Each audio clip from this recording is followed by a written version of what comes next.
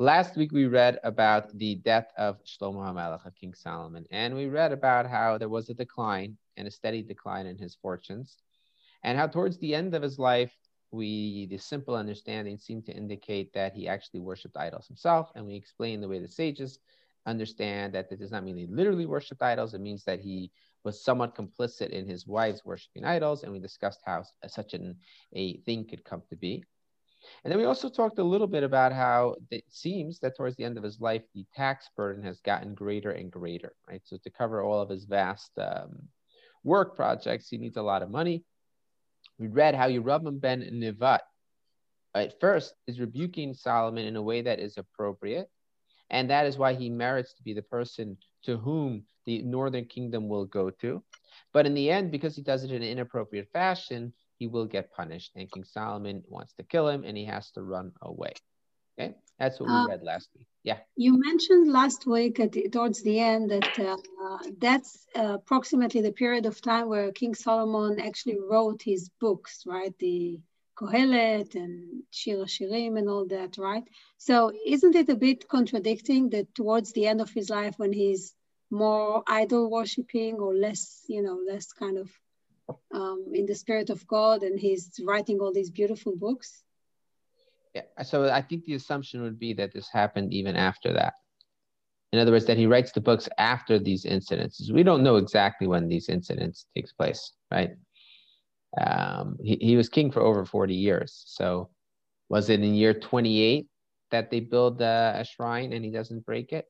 Maybe later on he does break it. We don't know. We have no indication. Okay, so now we're going to read about the split. So we said before that King Solomon, right, Shlomo HaMelech, has a son, Rechavam. And Rechavam is going to take over after his father has died. But let's read what happens. Rechavam went to Shechem, for all Israel had come to Shechem to acclaim him as king. A couple of questions over here. What should be the national city, right? The capital at this point? Jerusalem. Yeah. Why are they going to Shechem? What's the deal with that? Why are they going to Shechem? Also, the verse itself really kind of acknowledges this tension and says, all Israel had come to Shechem to acclaim him as king.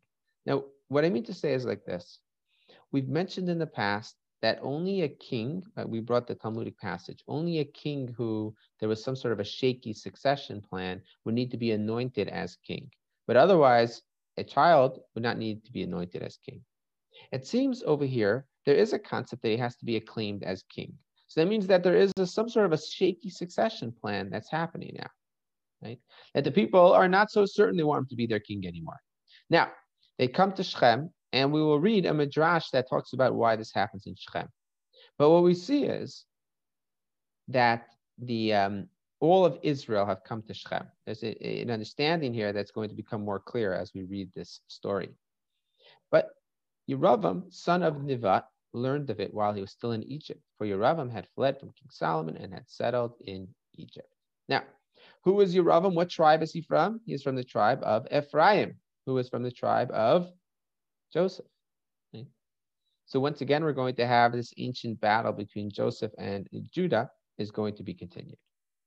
Now, where is really Shechem located? Do you know?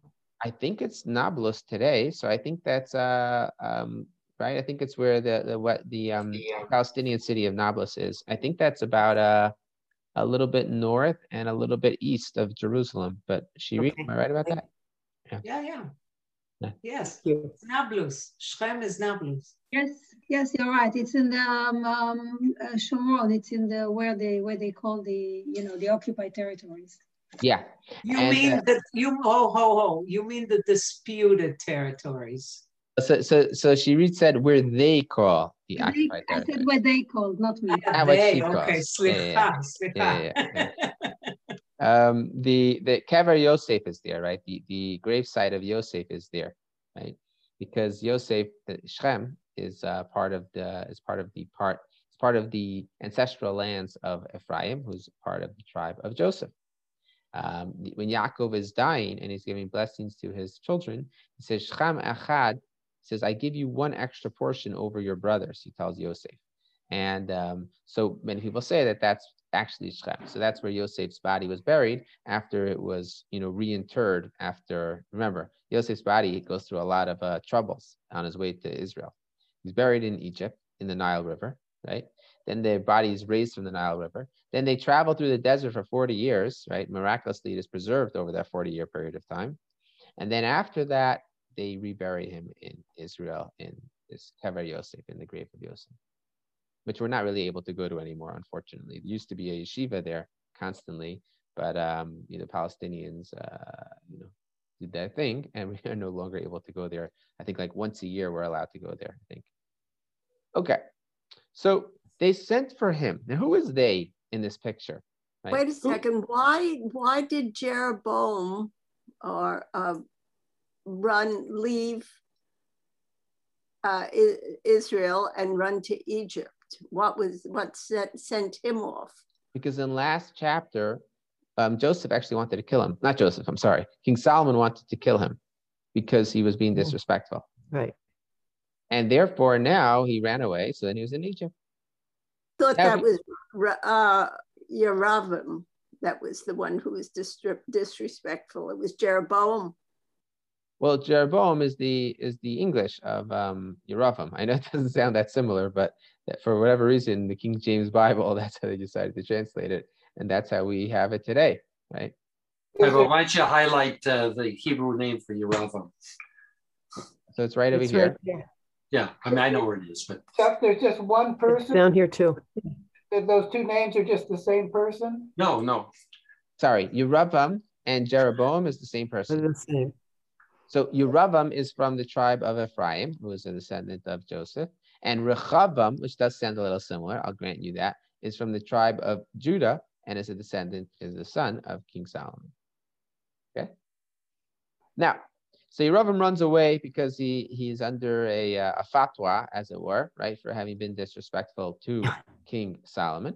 And he runs away and he goes down to the land of Egypt. Now, if you remember in last week's chapter, what we mentioned is the fact that the prophet Achia Hashiloni had actually come to Yeravam and told him, you will be the master of the northern territories and you will have 10 tribes with you. He gave him a prophecy. He tore the garment to show him that this prophecy will come true, right? The symbolic act accompanying to guarantee that this good prophecy will come true. So he runs away, but clearly he is a man of stature, as we have been told in the past, and he is a distinguished personage. Now we're going to see that the people have sent for him because the people have an issue before they are ready to accept Rechavam as their king. They have a little bit of an issue. They have a bone to pick, and they kind of want an agreement that he's going to act in a certain behavior, and that they're going to ask him that before they're ready to accept him. So they sent for him, and Yeravam and all the assembly of Israel came and spoke to Rechavam as follows. Your father made our yoke heavy. Now lighten the harsh labor and the heavy yoke which your father laid on us, and we will serve you. He answered them, go away for 3 days and then come back to me. So the people went away. Now, it's an interesting conversation. This is not a democracy, right? This is a kingship. It's a monarchy, right? It's not a constitutional monarchy either, right? This is a straight up monarchy. So what's going on over here? The people feel that they are entitled. The people feel that they have the right to demand a certain thing, or else they were telling him, you know what? We don't need this leadership of Judah. We will go back to the other type of leadership, the leadership of Joseph. So it's up to you. Choose.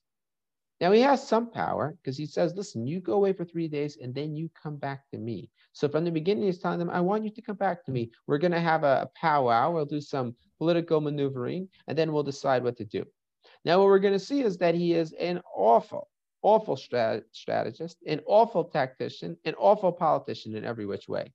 And we're going to have to ask ourselves, how could he be such a bad politician and so bad a strategy? And just really awful about every step he's going to take is the wrong step. If he is the son of King Solomon, the grandson of King David, who were far more adept at their practices, and we'll see there's going to be an answer to that question as well. Now, what should the king say? The fellow who wants to be the king, what should his response be when the people come and say, well, we're not so sure about that. Your father made our life hard. And if you make our life easier, then we will serve you. What should his response be? Anybody think of a better response than to say, go away and then come back. I'll figure it out what I want to do. Yeah, give him something. What was that? Give him something. Make her, don't. See, Paul, you are a child of the 60s. That is not what we do. We don't coddle people. When you are the disciplinarian and you are the king, you say, you're telling me what to do? Line up and I'll execute you. What was that? Put them in jail. Put them? In jail. Yeah, this is a completely different perspective over here. This is not a democracy. You are not in charge. You're telling me what to do. I'll tell you what to do. But he doesn't do that. Let me consider your proposal. Go away and then come back. And now we're going to see the way he deals with it. And every step along the way is the wrong answer. Either in theory, he could have done what Paul is saying, that he could have immediately said, you know what, guys, let's figure this out. Let's work this out together. He would have been a weak leader, but at least he would have been a leader. But instead, as we will see, he's going to whiffle waffle, and that's going to create terrible, terrible trouble. So the people went away. King Rechavam took counsel with the elders who had served his father Solomon during his lifetime. What is the point of saying that the elders who have served his father? The point of saying that is that these are shrewd individuals. These are individuals who were serving in the king's court when the king's court was at its height, and dealt with palace intrigue on a daily basis, and dealt with national security, dealt with the security and interplay of their allies, their enemies. These are people who have their wits about them. So first he says to them, what answer do you advise me to give to this people? They answered him, if you will be a servant to those people today and serve them, and if you respond to them with kind words, they will be your servants always. Right? So they basically gave the same advice as Paul had given. Okay? Also children in the 60s. I read this, so I didn't make it up. Okay. Now, interesting to note, and this is something which we've mentioned in the past, the way that they tell him is, if you will be a servant to those people today and serve them. Now, typically, you don't think of a king as being a servant. The king is the one on top. People beneath him are the servant. So as we mentioned in the past, the Talmud makes a point of emphasizing right here, this idea of saying that you can be a servant to the people is a way of recognizing that a position of leadership, a position of power, the proper way of looking at that is I serve at the people's will, right? Now, it doesn't necessarily mean that the people get to choose whatever they want and they could be a royal coup and so on and so forth. What it means to say is that your purpose of being a leader is not for your own power, is not for your own honor, it's not for your glory. It is solely to serve the people by leading them in the proper way. But he ignored the advice that the elders gave him and took counsel with the young men who had grown up with him and were serving him. Okay? So it's an emphasis over here. The young men, they grew up with him and they were serving him. What are we supposed to understand over here? Well, there's a tremendous contrast between the first group that he was going for advice and the second group. Remember, Rechavam at this point is 40 or 41 years old. He's not a young man, and not a young man today, and certainly not a young man in those days when they didn't have the millennial stage where you got to be an adolescent until you're 32 and living in your parents' basement. At the age of 40, you were an adult. You were a full-on man. You were a mature adult, but they called him young men. The Talmud says, you know why? Because they're immature. Because they don't have political savvy. They are selfish. They are self-centered. They're young people. Now, they grew up with him and they were serving him, as opposed to the advisors to his father. What's the difference between these two groups? One group is going to be a yes man group. One group is going to say whatever serves their interest, whatever they think he wants to hear. The other group is going to say whatever is truly good advice. And indeed, when he asks the elders say, you have to recognize the role that you should be playing right now. You have to recognize you have to lighten that burden. And they're saying this as after having been King Solomon's advisors, they're implicitly acknowledging mistakes that King Solomon has made. The young people say, what do you advise that we reply to the people who said to me, lighten the yoke that your father placed upon us? And the young men who had grown up with him, again that emphasis on growing up with him, answered, speak thus to the people who said to you, your father made our yoke heavy, now you make it lighter for us. Say to them, my little finger is thicker than my father's loins. My father imposed a heavy yoke on you, and I will add to your yoke. My father flogged you with whips, but I will flog you with scorpions. Now, seemingly at this point, what the verse is teaching, and we're going to see what the result of this is that this was not the right angle, right? That you win more people with the carrot than with the stick, right? However, what I was saying before about him asserting himself, what I mean to say is that if he asserts himself initially and doesn't have to go to Shechem to where the people are, but immediately demands a certain level of respect, it could be things could have gone on for a little bit longer in this path, in this vein. But once he becomes wishy-washy and says, give me 3 days to think about what I will choose to do, and then there's this back and forth behind the scenes, it was doomed. Yeravam and all the people came to Rechavam on the 3rd day, since the king had told them, come back on the 3rd day. The king answered the people harshly, ignoring the advice that the elders had given him. He spoke to them in accordance with the advice of the young men and said, my father made your yoke heavy, but I will add to your yoke. My father flogged you with whips, but I will flog you with scorpions. Now, what does he not say? What does he tellingly leave out of this point when he's speaking to the people? He doesn't mention anything about his finger being larger than his father's loins, because that's stupid. He's not. He recognizes that the people still had a certain affiliation to King Solomon. And if he says something disrespectful like that, he will really lose whoever was still remaining to him. The verse now tells us something important. The king did not listen to the people, for the Lord had brought it about in order to fulfill the promise that the Lord had made through Achiah HaShiloni, the Shilonite, to Yeravam, son of Nevat. What does this mean?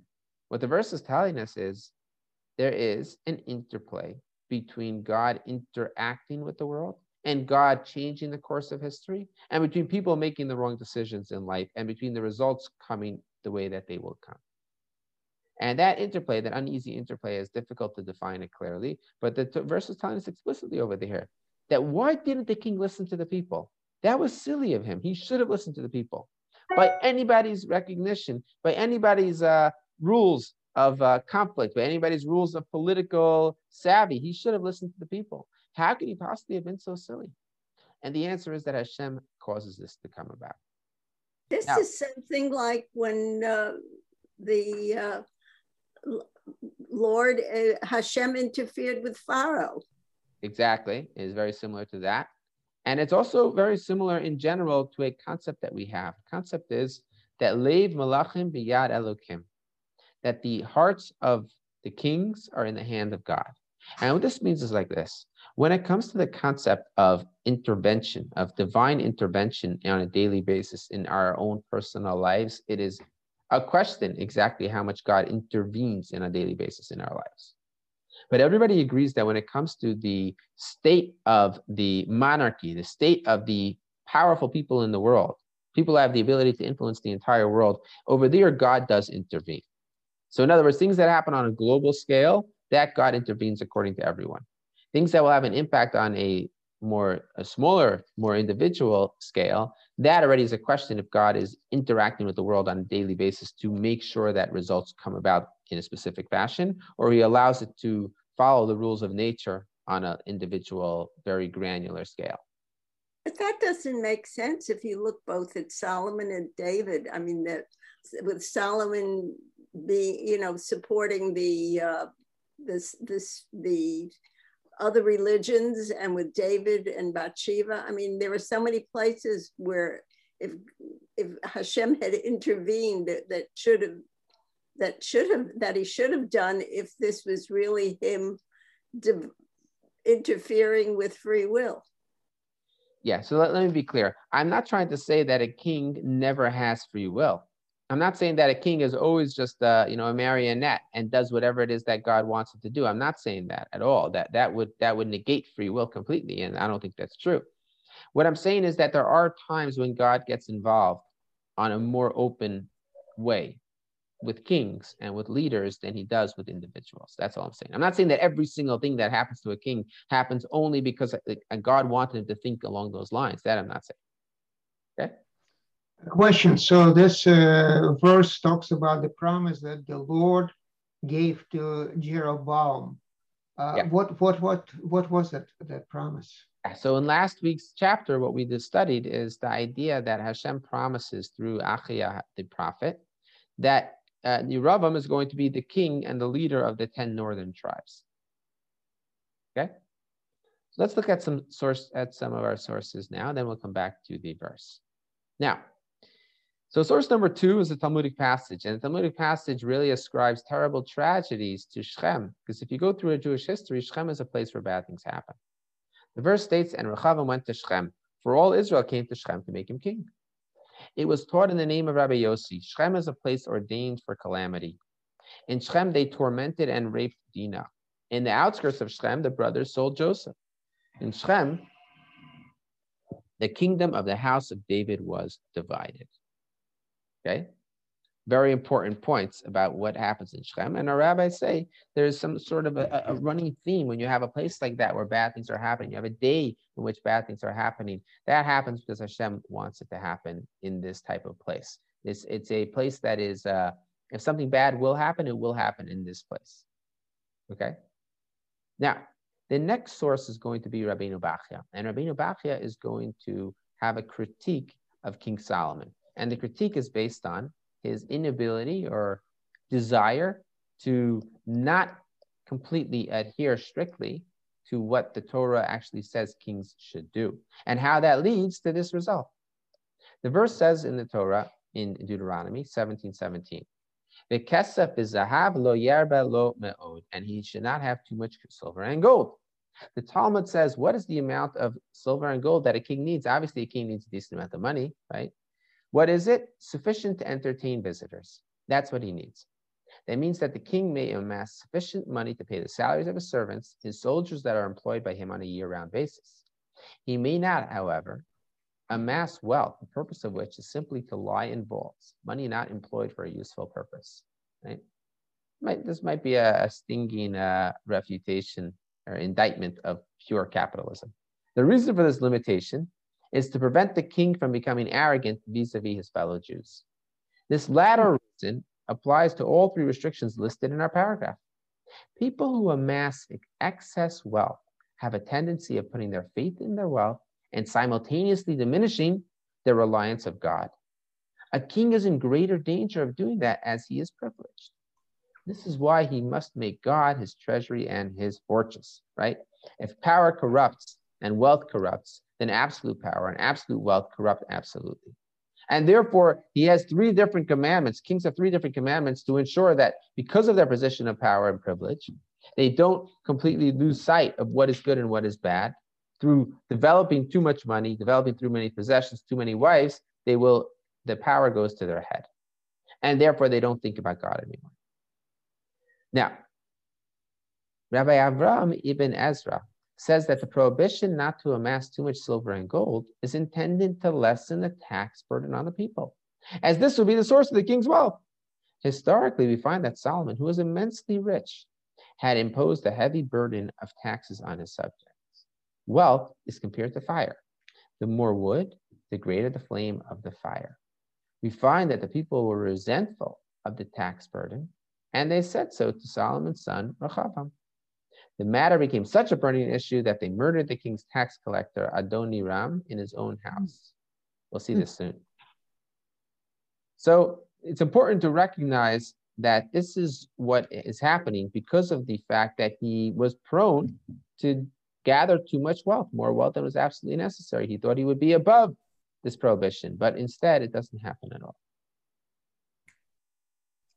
Why they never complained to King Solomon? That's a good question. So presumably King Solomon had a incredible rulership. You know, everyone respected him ultimately, and everyone knew that his leadership was something that could not be questioned. So it wouldn't have really paid to try to question him. It wouldn't have gotten them anywhere.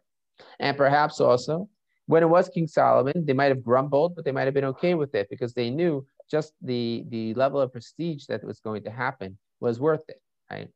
An analogy that just popped into my head, maybe not a great analogy, but so the national debt, you might be familiar with the national debt of the United States of America, is not getting smaller, it's just getting larger and larger. Now, if I told you that we're leaving behind this national debt, but at least we're leaving behind a good country, it's like, okay, fine, maybe it's worth it. When I tell you that this country became a third world country and we're still leaving behind the national debt, then you're like, is this really worth it, right? So for King Solomon, yeah, it was worth being taxed heavily. At least they were getting prestige. At least they were living in the most powerful country in the world, a brilliant leader.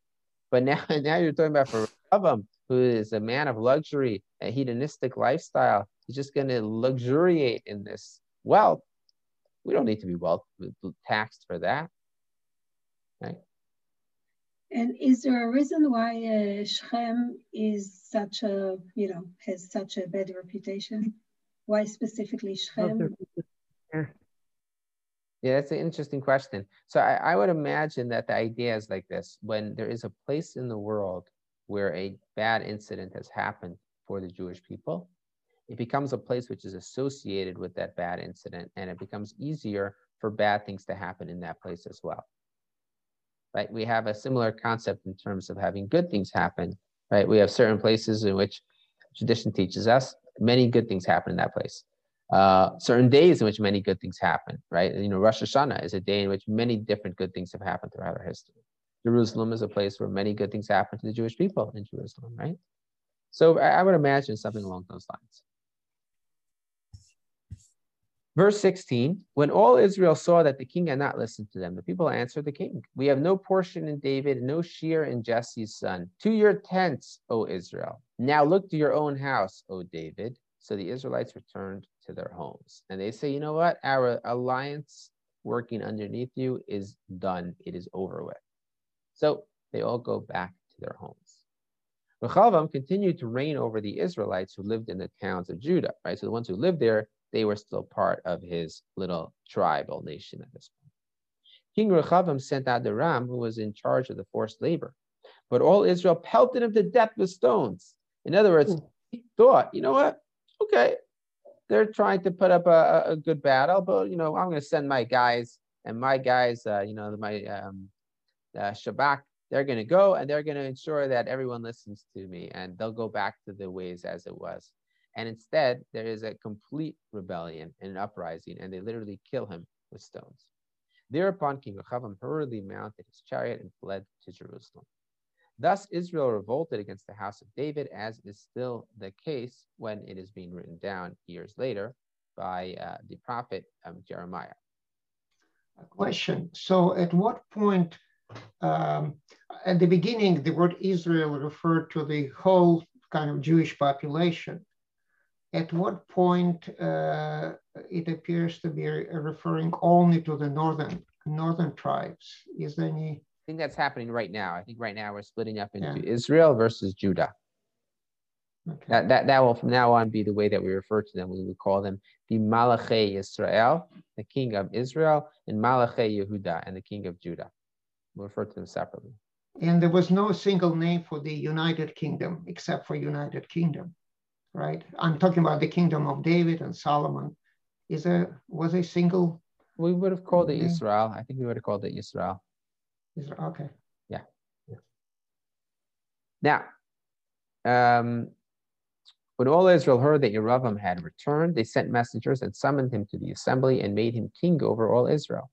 Only the tribe of Judah remained loyal to the house of David. Now, we know that's not just the tribe of Judah, it's also the tribe of Benjamin. So why are we calling it only the tribe of Judah?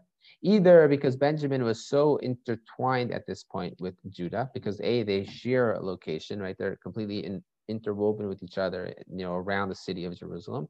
Also, because Benjamin, he is actually leaving his own brother, right? And his own brother's tribe, right, is the one who's coming to make this rebellion, right? Yerovam is from Ephraim, right?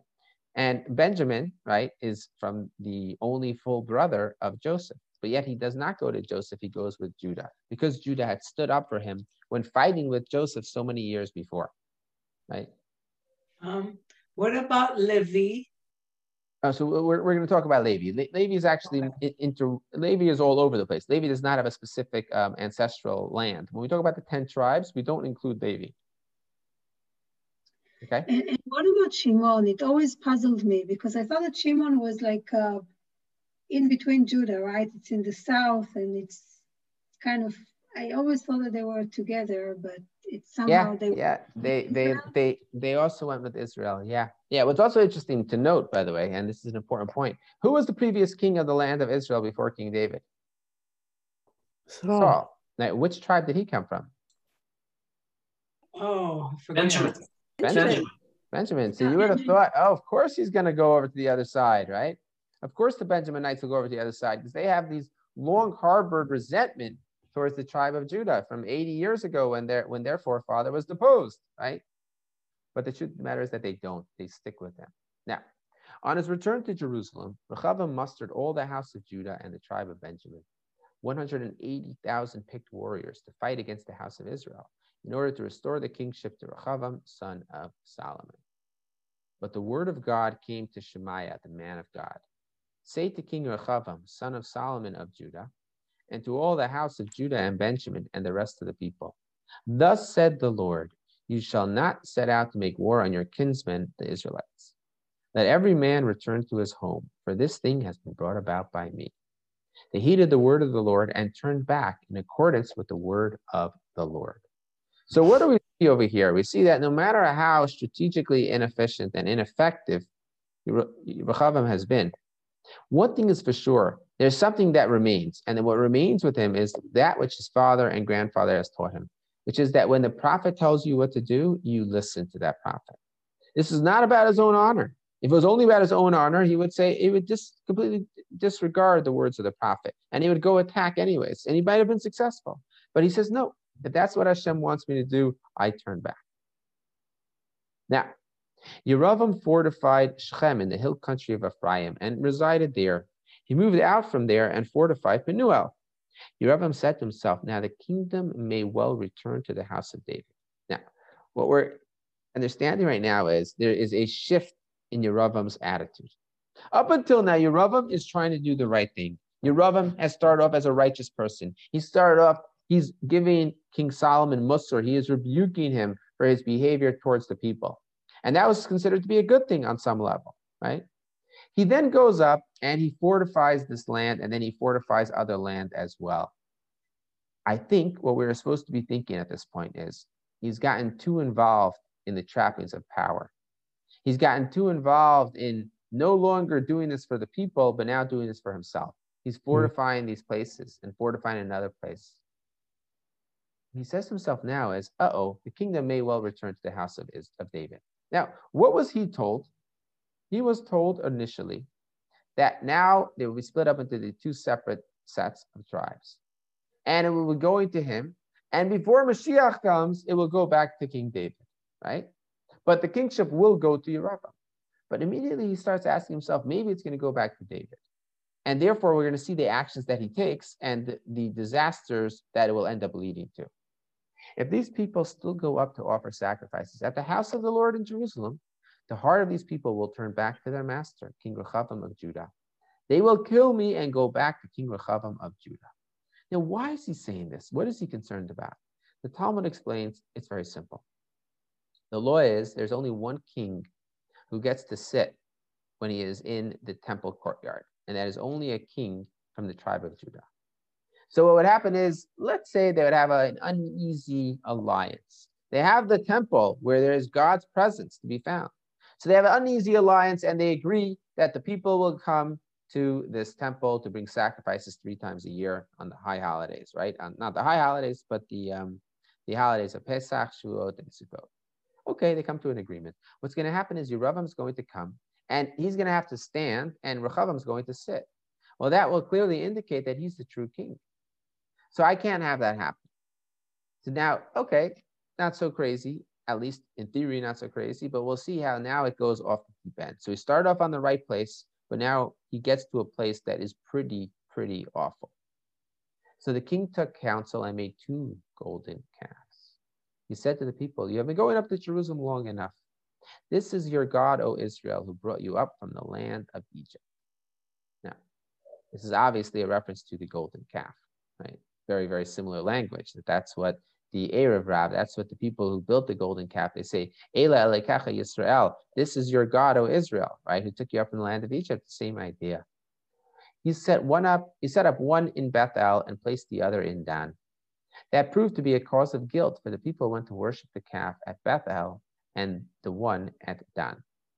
He also made cult places and appointed priests from the ranks of the people who were not of Levite descent.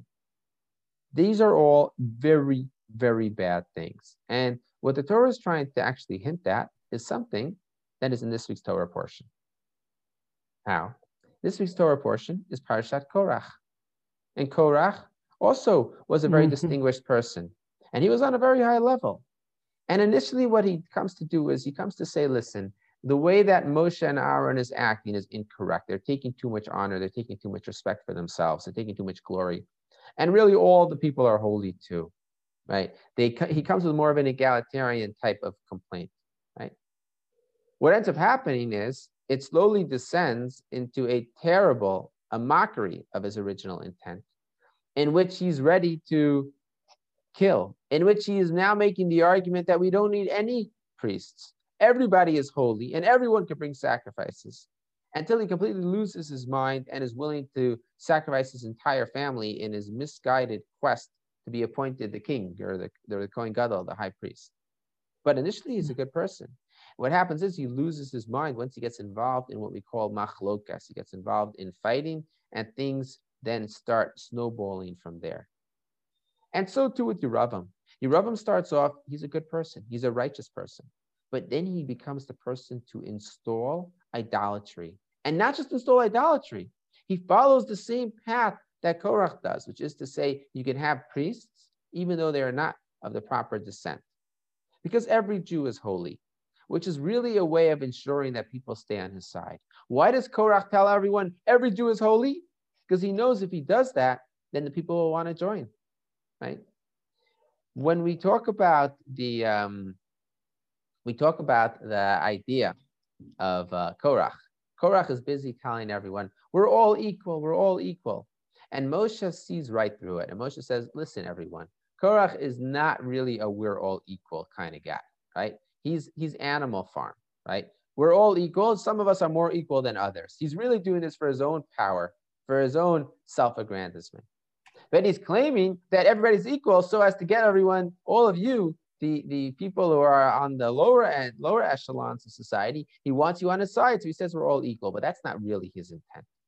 And so too with Yeravam. He ends up reaching a place in which he wants to ensure that everyone feels they have a power here. And then they're going to stay with his calf. They no longer need to go worship the calf, no longer need to go to the temple. They can worship the calf, and they can have their siblings coming to bring the offerings with them. It's so much more comfortable. It's so much more egalitarian. It's so much more exciting. You don't need to follow the specific set of rules and very, regimented hierarchy that happens in Jerusalem. And indeed, many people fall prey to this sin. He stationed at Bethel the priests of the shrines that he had appointed to sacrifice to the calves that he had made. And Yeravam established the festival on the 15th day of the 8th month. In imitation of the festival in Judah, he established one at Bethel, and he ascended the altar there. On the 15th day of the 8th month, the month in which he had contrived of his own mind to establish a festival for the Israelites, Yeravam ascended the altar that he had made in Bethel. So now his descent is complete. Not only has he established idols, not only has he stopped them from going to Jerusalem, he has broken the hierarchy of having Levites, and now he's even gone, he's made his own holiday as well. And the purpose, the verse tells us, the month in which he had contrived of his own mind. In other words, this is no longer about the people. This is no longer about doing the best thing for the people, which it initially was. Now it's all about him. He's completely lost sight of what is good and what is bad. Now, what ends up happening to this rebellion, right, to the northern kingdom? In theory, this northern kingdom would have been a good thing. Hashem told Achia, Hashiloni, the prophet, tell Yeravam he is going to be the next king and he'll have a separate kingdom. And he'll be the king until it's time for it to go back to Judah. But it doesn't say anywhere that he's going to bring idols. It doesn't say anywhere that they're going to be exiled earlier and be lost to posterity. We do not know who the 10 tribes are, right? We don't know who they are, right? They're gone to us. Why did that have to happen? So the reason why that happens, and we're going to read right now, let me see. No, I didn't end up putting it on the source sheet. The Talmud tells us there are 3 people who are basically going to be going to hell and are not going to be coming out. One of them is Yeravam ben Nevat. It is not because he succeeds secedes from the southern kingdom. It is because of the idol worship. It is because of the levels of depredation and complete denial of all of the most important Torah principles that he has introduced to the Jewish people. The fact that he ends up reforming Judaism, and then ultimately this disappears. We don't know who the 10 tribes are anymore, right? To me, that's a very trenchant observation throughout history of what happens. When people try to change Judaism, they leave Judaism, and the descendants are no longer here, right? You think about the Karaites, you think about the Sadducees, you think about the Essenes, right? And all of these people, there aren't anybody, maybe a couple of Karaites left in the world, right? There's nobody left though, right? The only people who are around and identify as Jewish today, it's because within 2 or 3 generations going back, they had Orthodox ancestors, right? They say a story, and I don't know if this is true. I spent some time trying to figure out if the story is true. I heard it once from Ken Spiro. He says a story like, he's a historian. He says a story like this. He says that Temple Emmanuel in New York City, it's been around for almost 175 years by now. At their 100th anniversary in 1942 or whatever year it was, they had I think it was 1945 actually. They wanted to make a reunion. They had an anniversary party, and they wanted to bring some of the descendants of the founders of Temple Emmanuel, right, which had been founded 100 years before. And they could not find a Jewish descendant of any of the founders of Temple Emmanuel. Right? Now, like I said, I don't know if the story is true. I couldn't find anything. I couldn't really find where it was sourced. I don't know where he got it from. But one thing I think we could all ask ourselves right now, right? And I think it's a tough question. But thinking about the different temples that people might belong to around here, or different synagogues, how certain could we be what percentage of the descendants of the people praying there 100 years from now will still be Jewish? Right?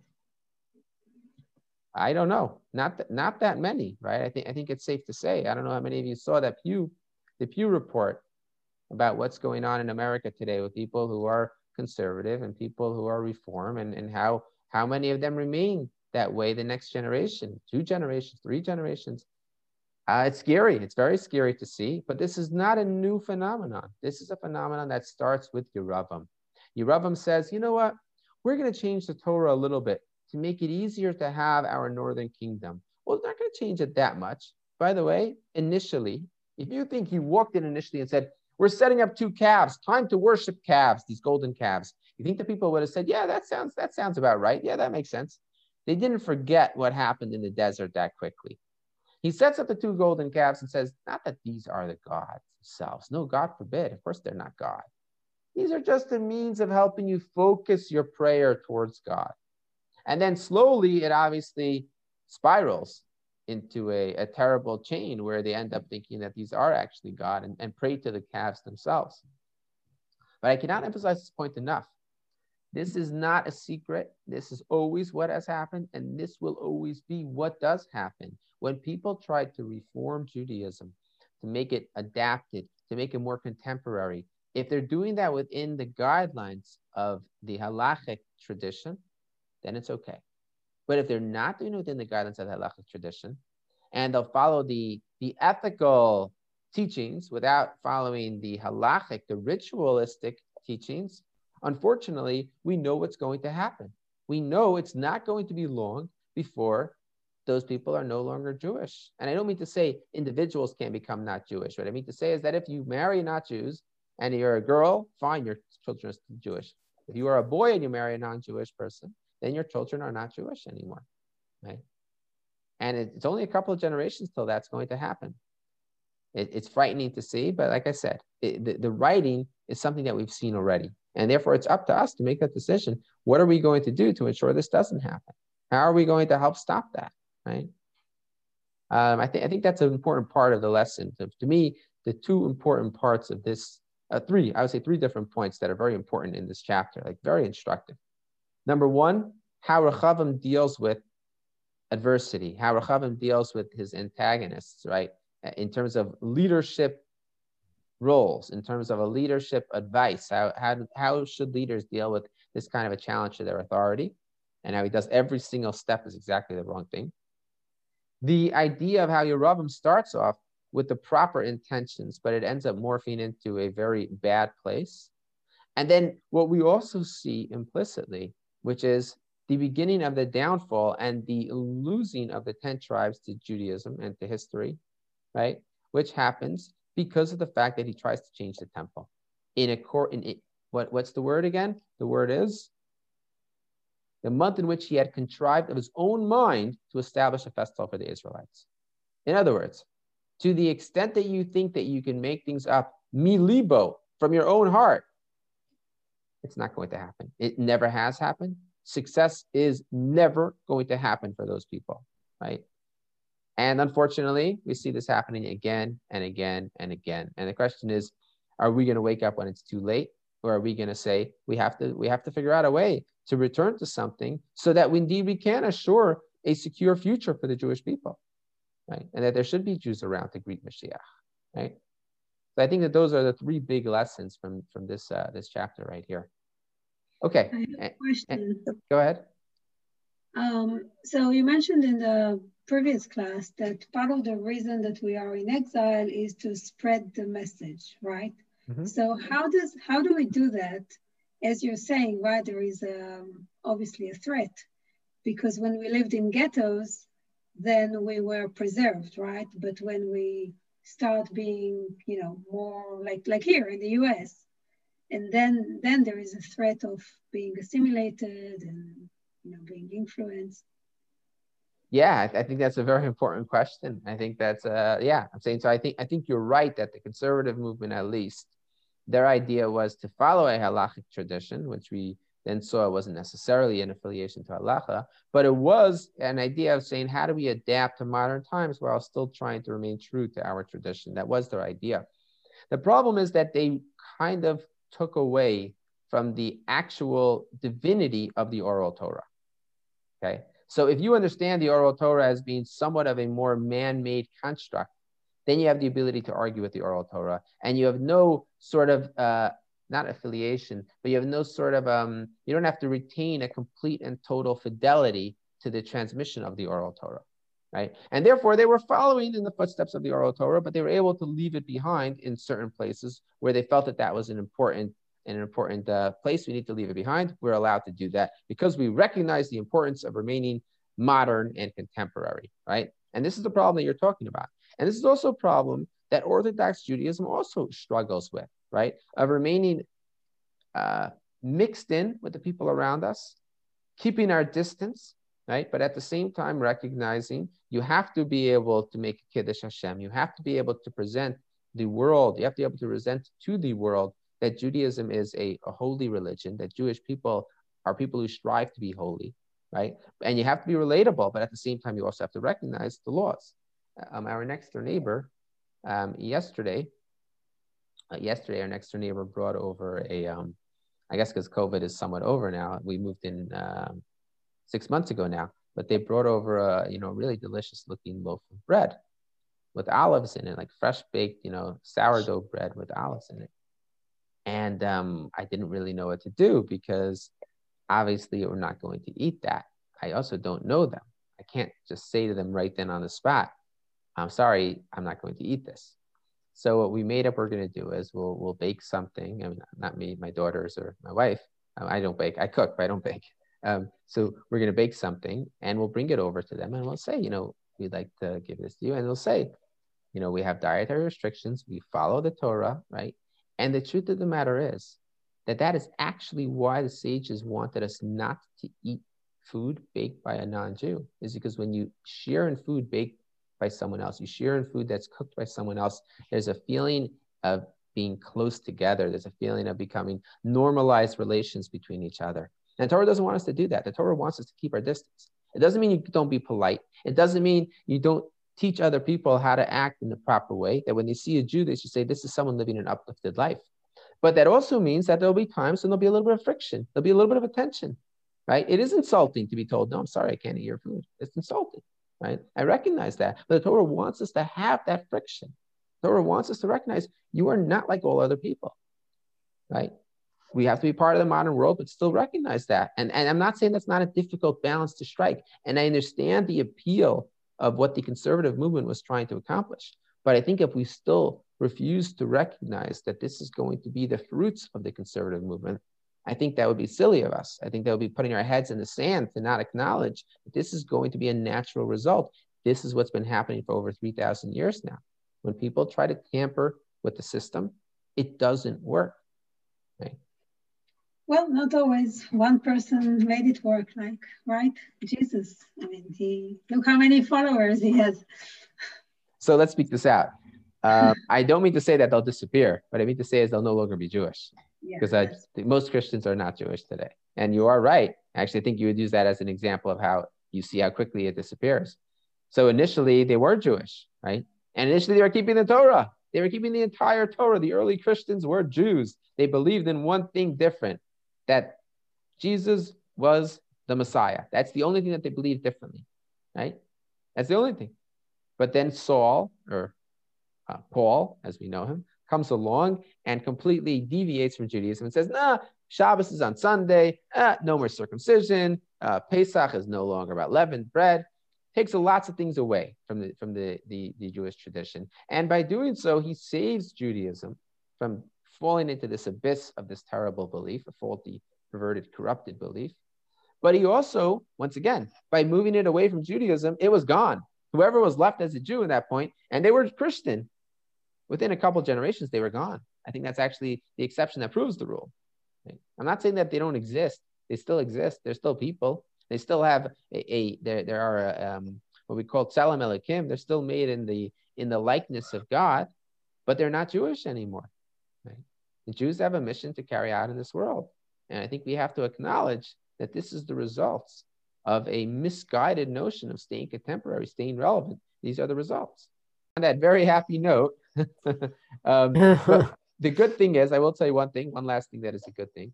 Korach, right, this week's Torah portion, Korach does rebel. He ends up having this awful death. Who is his descendant, who we have read so much about in a previous book? The prophet Samuel is a direct descendant of Korach.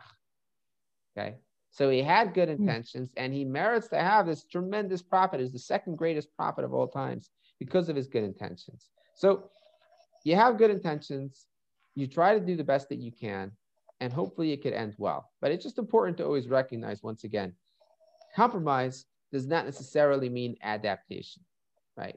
So to hit that sweet spot of where you're adapting to the modern world, but still ensuring the continuity of the Jewish people is difficult, but it's absolutely necessary. It's a lesson that we need to have learned by now, and hopefully we do learn that lesson soon before it's too late. Okay, take care, everyone. Be well. Have a wonderful night. Take care. Good night. Thank you. Very good class. Thank you. Thank you.